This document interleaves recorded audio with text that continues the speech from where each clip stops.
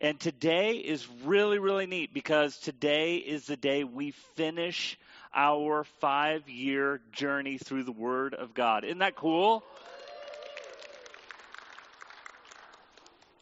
You know, the end of our 5-year journey finds us at the same place that we began at, you know, in the context of the Gospel of John, in the context of the larger, looking at the Word of God as a whole. That goal of the Gospel of John and the Word of God is simply this: is to reveal Jesus as the promised Christ, the promised Messiah, the Son of God, and that by believing in Him that you might have life in His name. You know, this journey began with Mark and I about 5 years ago. 2018, we started all of this, going through the major prophets, and that was just, I don't know. You know, you think about that, and you're like, oh my goodness, we're going to get this finished. You know, 5 years, it takes a while to go through the Bible, but we walk through it, and I find it kind of appropriate that he's here today. So it's really awesome that you get to be here, and we get to finish our journey, right? As a matter of fact, I don't think that it's right that you're sitting there. Why don't you come up here and share the pulpit with me today?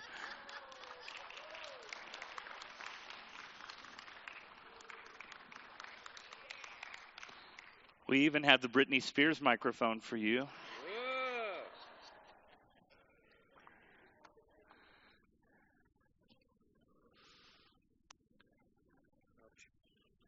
All right. It should be.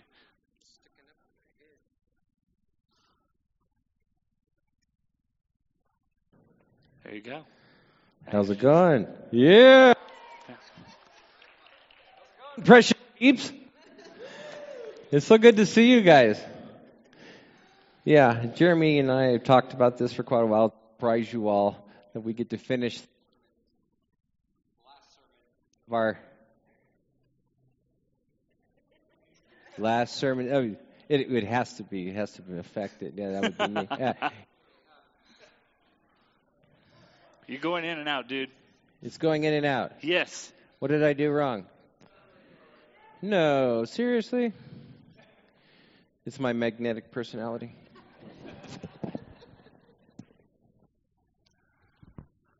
Anyway. So, yeah, it's so great to come here and celebrate Christmas with you all. A little early, but it's just so good to see so many of you in your faces and it feels like home to be with all of you precious, precious people. And, you know, Barb and I are making our way in Katy, and we've gotten involved in the church down there, Venture Christian Church. It's been a lot of fun to do that. I'm doing some sub work as a senior Bible teacher at Houston Christian School. It's been a lot of fun. But I've noticed, since I'm from Albuquerque, and I don't have an accent, you know, are you a Yankee? Here's what I get asked. So I've learned that I need to have just a little bit of Texas twang when I talk so people will understand me and trust me from what I say, you know. But you don't want to sound real Texan like this because then that's fake. So I have learned that if you want to sound a little Texan, you have to just add a half a syllable to every word, just about every word. So even the single syllable words like faith, it's faith. Yeah? You know this? Don't get me started when you get the big ones, auditorium, you know, auditorium. Yeah. But it can't be a rule. You can't be a rule when you talk to people because it's not always adding that extra syllable. You can't. Because sometimes they use two syllables into one. Y'all instead of you all. Y'all. Right? And it's not heaven, it's heaven. Someday we're going to get to heaven through the faith of Jesus. Yeah. So when you're out there teaching Bible to people, you got to sound a little Texan. You got to sound a little Southern. And, you know, New Mexico is south.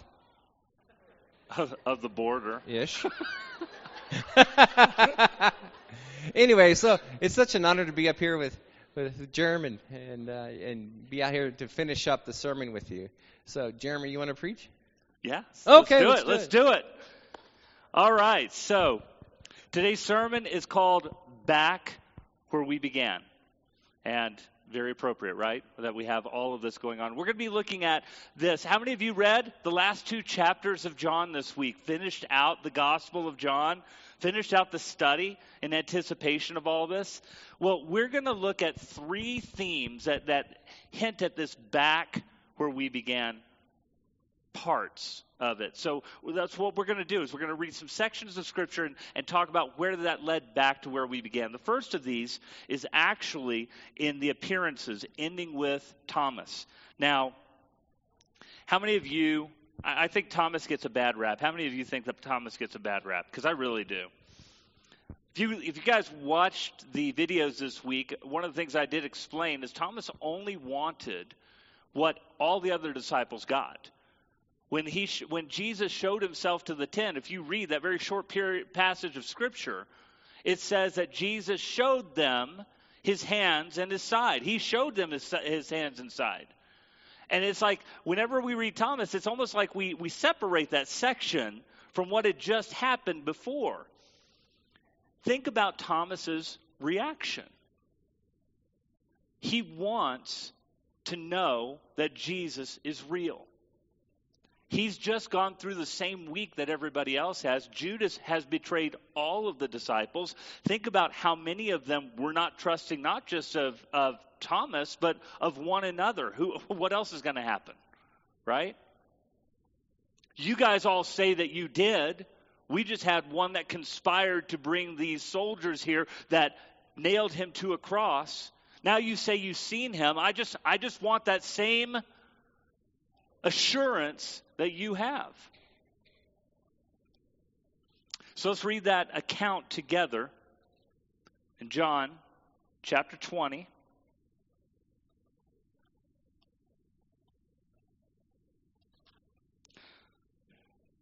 Starting in verse 24. Now Thomas, called Didymus, one of the 12, was not with the disciples when Jesus came. So the other disciples told him, "We have seen the Lord." But he said to them, "Unless I see the nail marks in his hands, and put my fingers where the nails were, and put my hand into his side, I will not believe it." A week later, his disciples were at the house again, and Thomas was with them. And though the doors were locked, Jesus came and stood among them and said, "Peace be with you." And then he said to Thomas, "Put your finger here and see my hands. Reach out your hand and put it into my side. Stop doubting and believe." And Thomas said to him, "My Lord and my God." And then Jesus told them, "Because you've seen me, you have believed. Blessed are those who have not seen and yet have believed." There, in my opinion, when we look at the Gospel of John, there is a reason why Thomas's account is last, right before the words that we hear that are the whole focus of the entire Gospel of John, and in my opinion, the entire Bible. Jesus did many other miraculous signs in the presence of his disciples, which are not recorded in this book. But these are written that you may believe that Jesus is the Christ, the Son of God, and that by believing you may have life in his name. Thomas, the only one, by the way, Thomas, when he sees the hands, when he sees the side, his reaction is, "My Lord and my God," when seeing Jesus. Nobody else in the entire Gospel of John, nobody has this reaction. Nobody talks about Jesus being God as overtly as Thomas does. Because this is what Jesus, through his miracles, has been trying to show. This is who I am. And if we go back to the beginning, it takes the entire account of the Gospel of John to build up to this proclamation that would come from Thomas's mouth, "My Lord and my God." It's the only conclusion you can come to when you see the life, the death, and the resurrection of Jesus Christ. And it gives credence when we go back to the beginning of the Gospel of John and how Jesus is described. John chapter 1, verses 1 through 5, in the beginning was the Word, and the Word was with God, and the Word was God. He was with God in the beginning. Through him all things were made, and without him nothing was made that has been made. In him was life, and that life was the light of men. Light shines in the darkness, but the darkness has not understood it. Verse 10, he was in the world, and though the world was made through him, the world did not recognize him.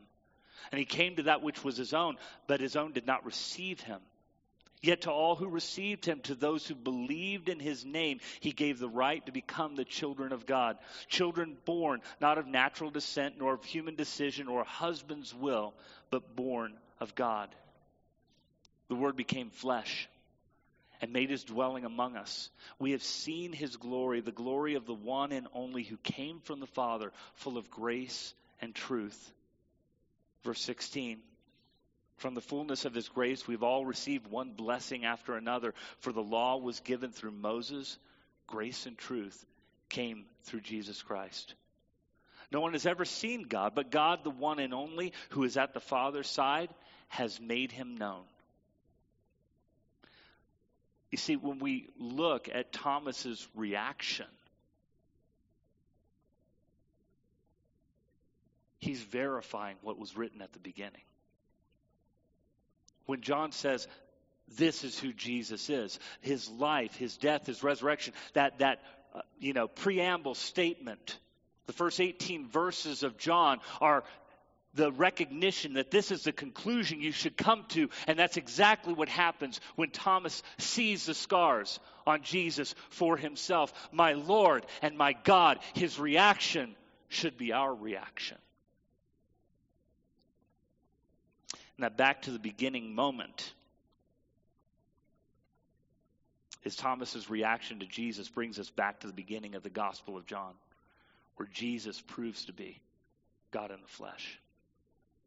It's not where it ends, though.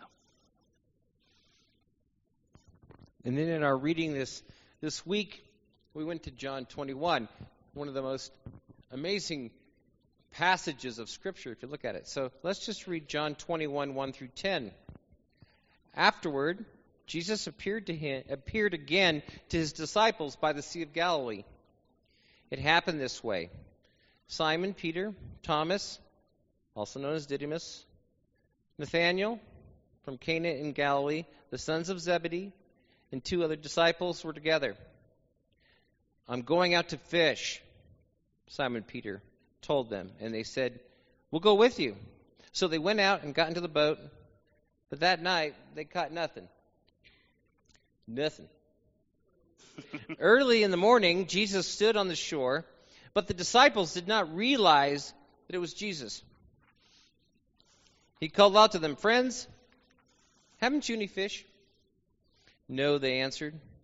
He said, throw your net on the right side of the boat and you will find some. When they did, they were unable to haul the net in because of the large number of fish. Then the disciple whom Jesus loved said to Peter, it is the Lord. As soon as Simon heard him say, it is the Lord, he wrapped his outer garment around him, for he had taken it off, and jumped into the water. The other disciples followed in the boat, towing the net full of fish, for they were not far from shore, about 100 yards. When they landed, they saw a fire burning coals there with fish on it and some bread. And Jesus said to them, bring some of the fish you have just caught. So Simon Peter climbed back in the boat and dragged the net ashore. It was full of large fish, 153. But even with so many, the net was not torn. Jesus said to them, come and have breakfast. None of the disciples dared ask him, who are you? They knew it was the Lord. Jesus came, took the bread, and gave it to them, and did the same with the fish. This was now the third time Jesus appeared to his disciples after he was raised from the dead. You know, John keeps going back to the beginning of the gospel and Jesus' ministry. And Jesus presents the bread and the fish, kind of reminding of the 5,000 and the feeding of the 4,000, doesn't it? And Peter himself, this is a return to where Jesus called Peter to be one of his disciples. Do you remember that? And there was a time when there was no fish caught, and then there was a bunch of fish caught. Let's go back to Luke. In Luke chapter 5, starting in verse 1. One day, as Jesus was standing by the lake of Gennesaret, the people were crowded around him and listening to the word of God. He saw at the water's edge 2 boats, left there by the fishermen who were washing their nets. He got into one of the boats, the one belonging to Simon, and asked him, "Put out a little from shore." Then he sat down and taught the people from the boat. When he had finished speaking, he said to Simon, "Put out in deep water and let the nets down for a catch." Simon answered, "Master, we've worked hard all night and haven't caught anything. But because you say so, I will let down the nets." When they had done so, they caught such a large number of fish that their nets began to break. So they signaled their partners in the other boat to come and help them. And they came and filled both boats so full that they began to sink. When Simon Peter saw this, he fell at Jesus' knees and said, "Go away from me, Lord. I am a sinful man." For he and all his companions were astonished at the catch of fish they had taken, and so were James and John, the sons of Zebedee, Simon's partners. Then Jesus said to Simon, "Don't be afraid. From now on, you will fish for people." So they pulled their boats up on the shore, left everything, and followed him. So we see two instances. One in the beginning of Jesus' ministry when he calls the Peter and Andrew and James and John through a miracle of a large number of fish. But after they catch the first one, they leave everything to go be fishers of men. They leave it all. And then you have Peter. Jesus is risen from the dead. But he's only appearing at certain times. And the odd part is, most of the time when he appears, nobody recognizes him at first. Mary at the tomb, she's looking for the body of Jesus.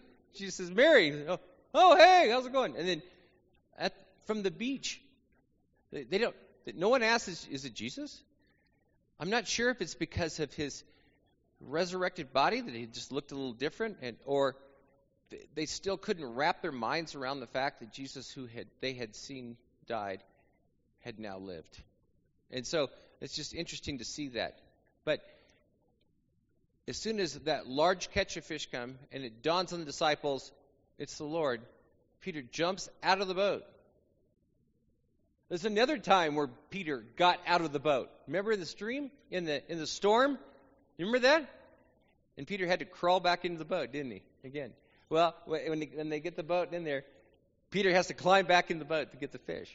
I mean, this is all circular. It's just we're coming back. Why did Peter go fish? I mean, it's just something amazing happened, but I don't know if he thought because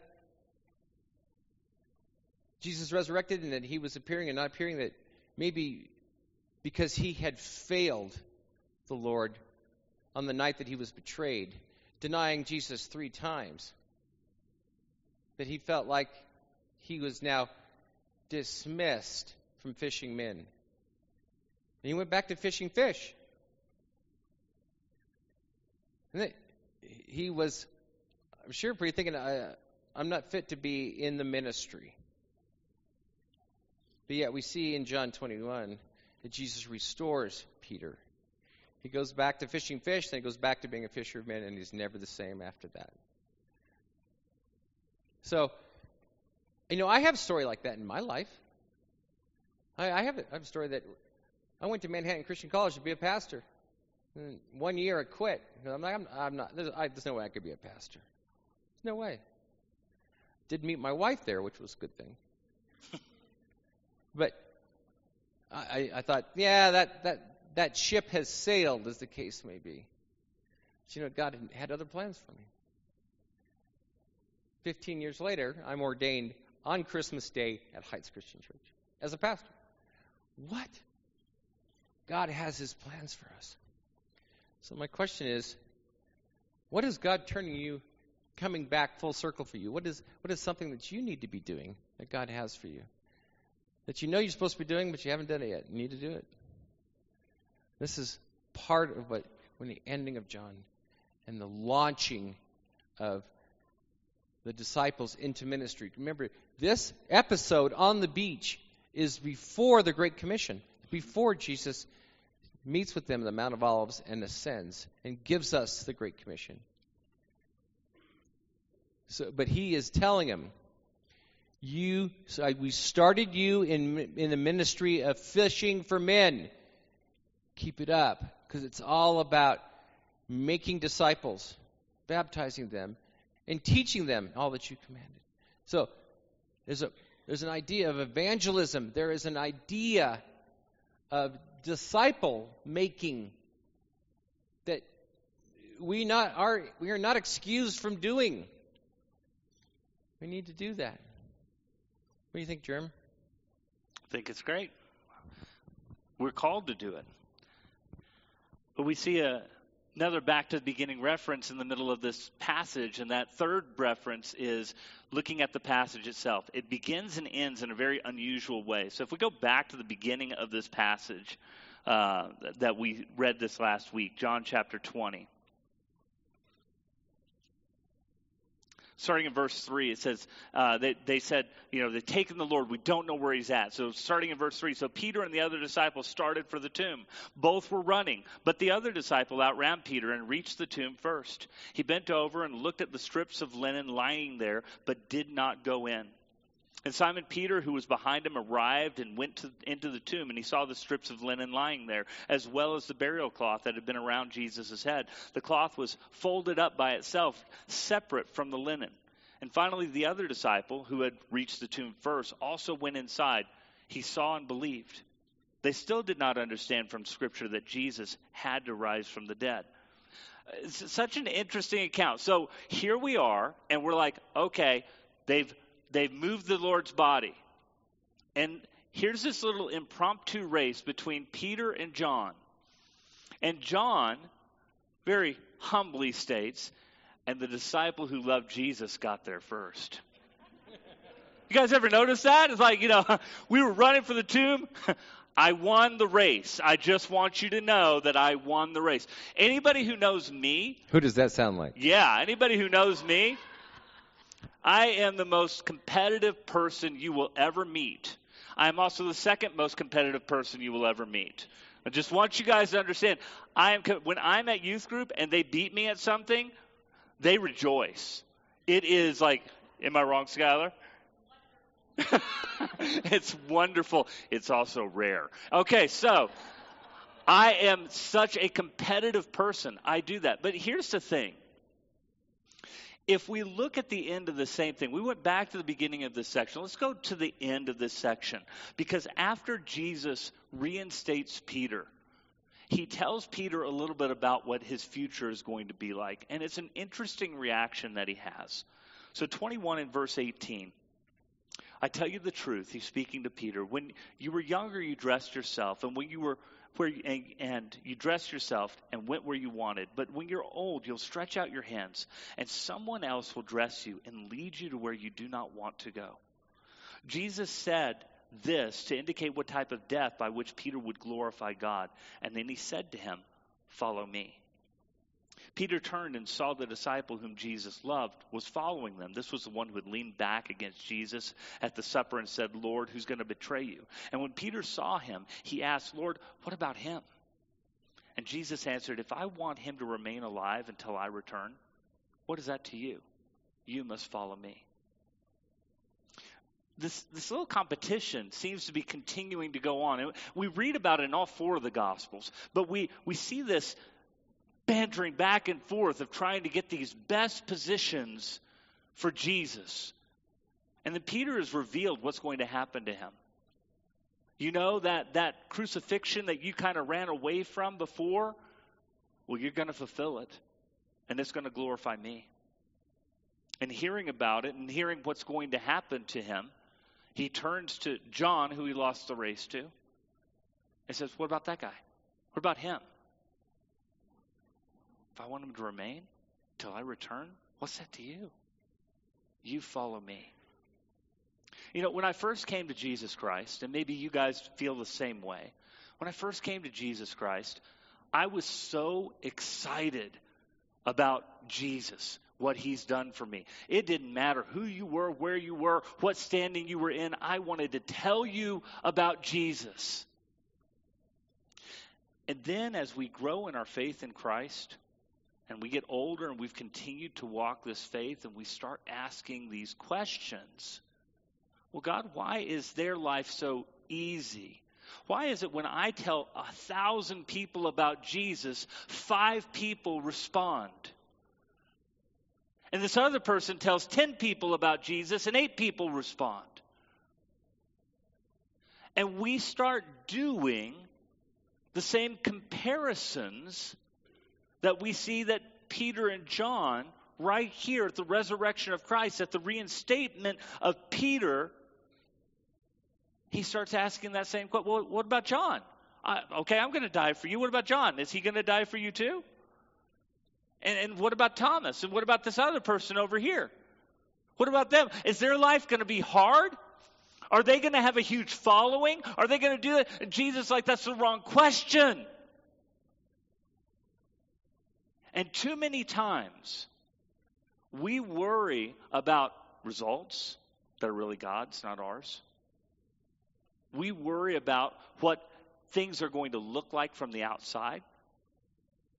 Am I going to get more people? Am I going to build, from a pastor's point of view, is this church going to be super huge so I can have an ego to myself? It has nothing to do with that. It's the wrong question. Jesus said, follow me. What is that to you? What type of success somebody else has, you follow me. What is that to you if they're not going to have as hard a time as you? You follow me. What's that to you if you lived a blessed life and they do not live a blessed life? You follow me. Whatever condition that you are in, when you know Jesus as Lord and Savior, your command is the same. You follow Christ. Otherwise, the sower and the reaper, they're in competition with one another, and that's not the way Jesus said it. Jesus said, I send you among those who have sown. You're reaping what you didn't work for. This is so the sower and the reaper will rejoice together because they're both doing what? They're following Jesus. Now, Mark and I had the same pulpit for 14 years. You know, and when we started 14 years ago, there was that little... People were telling us, no, you can't have 2 pastors. You can't do it. That you need to have a senior pastor. You need to have an associate pastor. And we were resistant to that because we weren't in competition with each other. We wanted to just serve God. And how many times did we tell you from the pulpit here, we do this because we're co-pastors, because we want you to follow Jesus. John 21 tells us that we were on the right track. And can I tell you, Jeremy and I have preached a great number of sermons from the entire Bible in the last 5 years. And many of you have done this journey with us. And do we hold that up? All right, we did 5. We read through the entire Bible. That's great. Big stinking deal. Follow Jesus. So what are we going to do? We're going to do it again. And that's what's so exciting about it.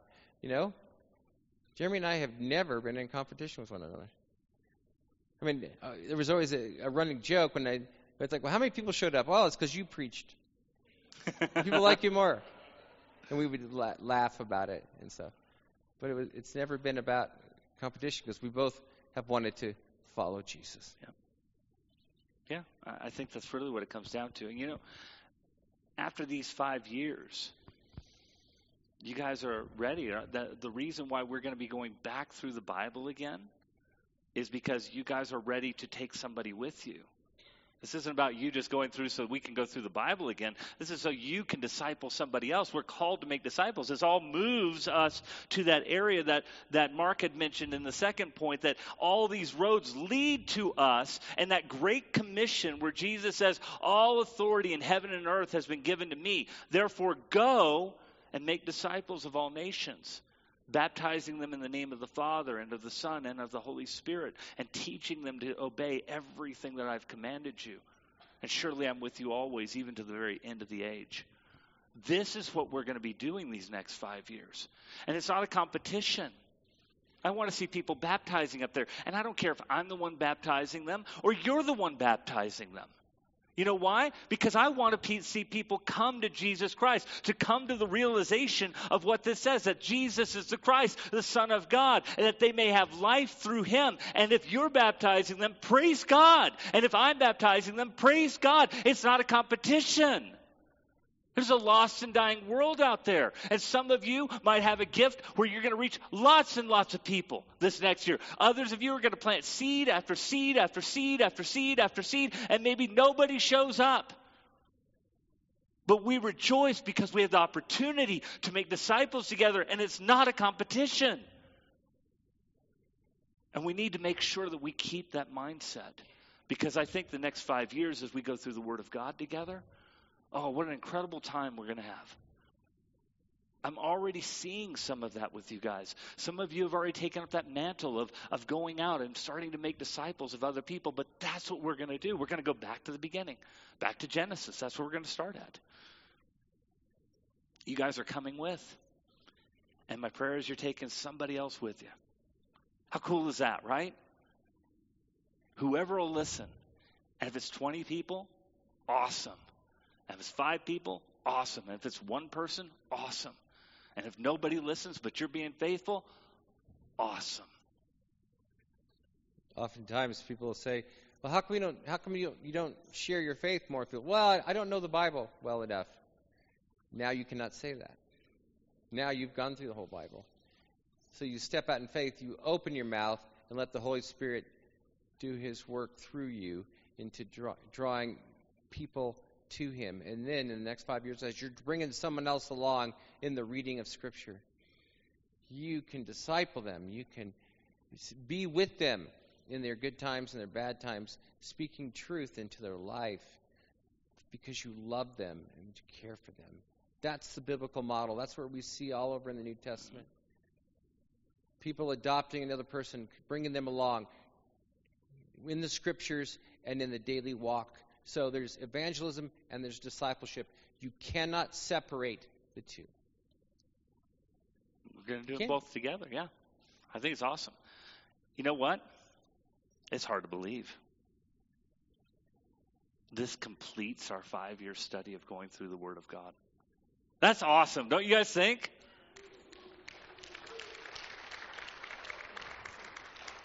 I want to tell you something. We have preached over 250 sermons on every verse in the Bible. You know more than you think you do. Stepping out in faith is what we're called to do next. That's what Jesus did. You've read it. You know it. What do? Send them out by 12. Do you think they felt like they were ready at that time? I don't think so. You think you're ready? You're not, but you are. Because he's ready to grow you, and you're only going to grow when you step into it. And so in January, we go back to the beginning. We do it again. But these things are written so that we may know that Jesus is the Christ, the Son of God, and that by believing in him, we might have life in his name. Let's go out and make some disciples. Does that sound good? We're going to pray together, and we're going to have a party, man. We're going to go eat cookies and get a sugar high. Someone say cookies? Yeah. Yeah. We're going to say hi to all of our old friends who are here. New friends we hope to make. Start our year off right, focused on our Savior. Thank you guys for being a part of this journey for the last 5 years. I can't wait for the next 5. Would you stand with us together?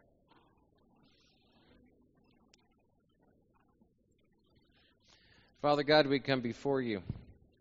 We thank you for your word. Thank you, Lord, that you have helped us get through this just a simple endeavor that's taken us 5 years to do. But Lord, this was time well spent because this is in your word. We grew in the knowledge and truth that is found in the Scripture. And we thank you for Jesus, who is the Word of God. We thank you, Lord, that you will help us this next 5 years to continue to reach out and share the truth and the good news of your gospel, that you did love us enough to come down here on earth, to die, to be the supreme and only sacrifice we would need to be able to join with you for eternity, Lord. And you rose again because you are God, and that nothing can kill you, Lord. You are eternal, and we are grateful for that. Lord, as we celebrate your birth this season, help us to have our eyes open and go about the business of the Great Commission. So thank you, Lord. Thank you for all that you do. We are just honored to be associated with you because you are the one who gets all the glory, and we're happy for that. Thank you, Lord. In the name of Jesus, I pray. Amen. Amen.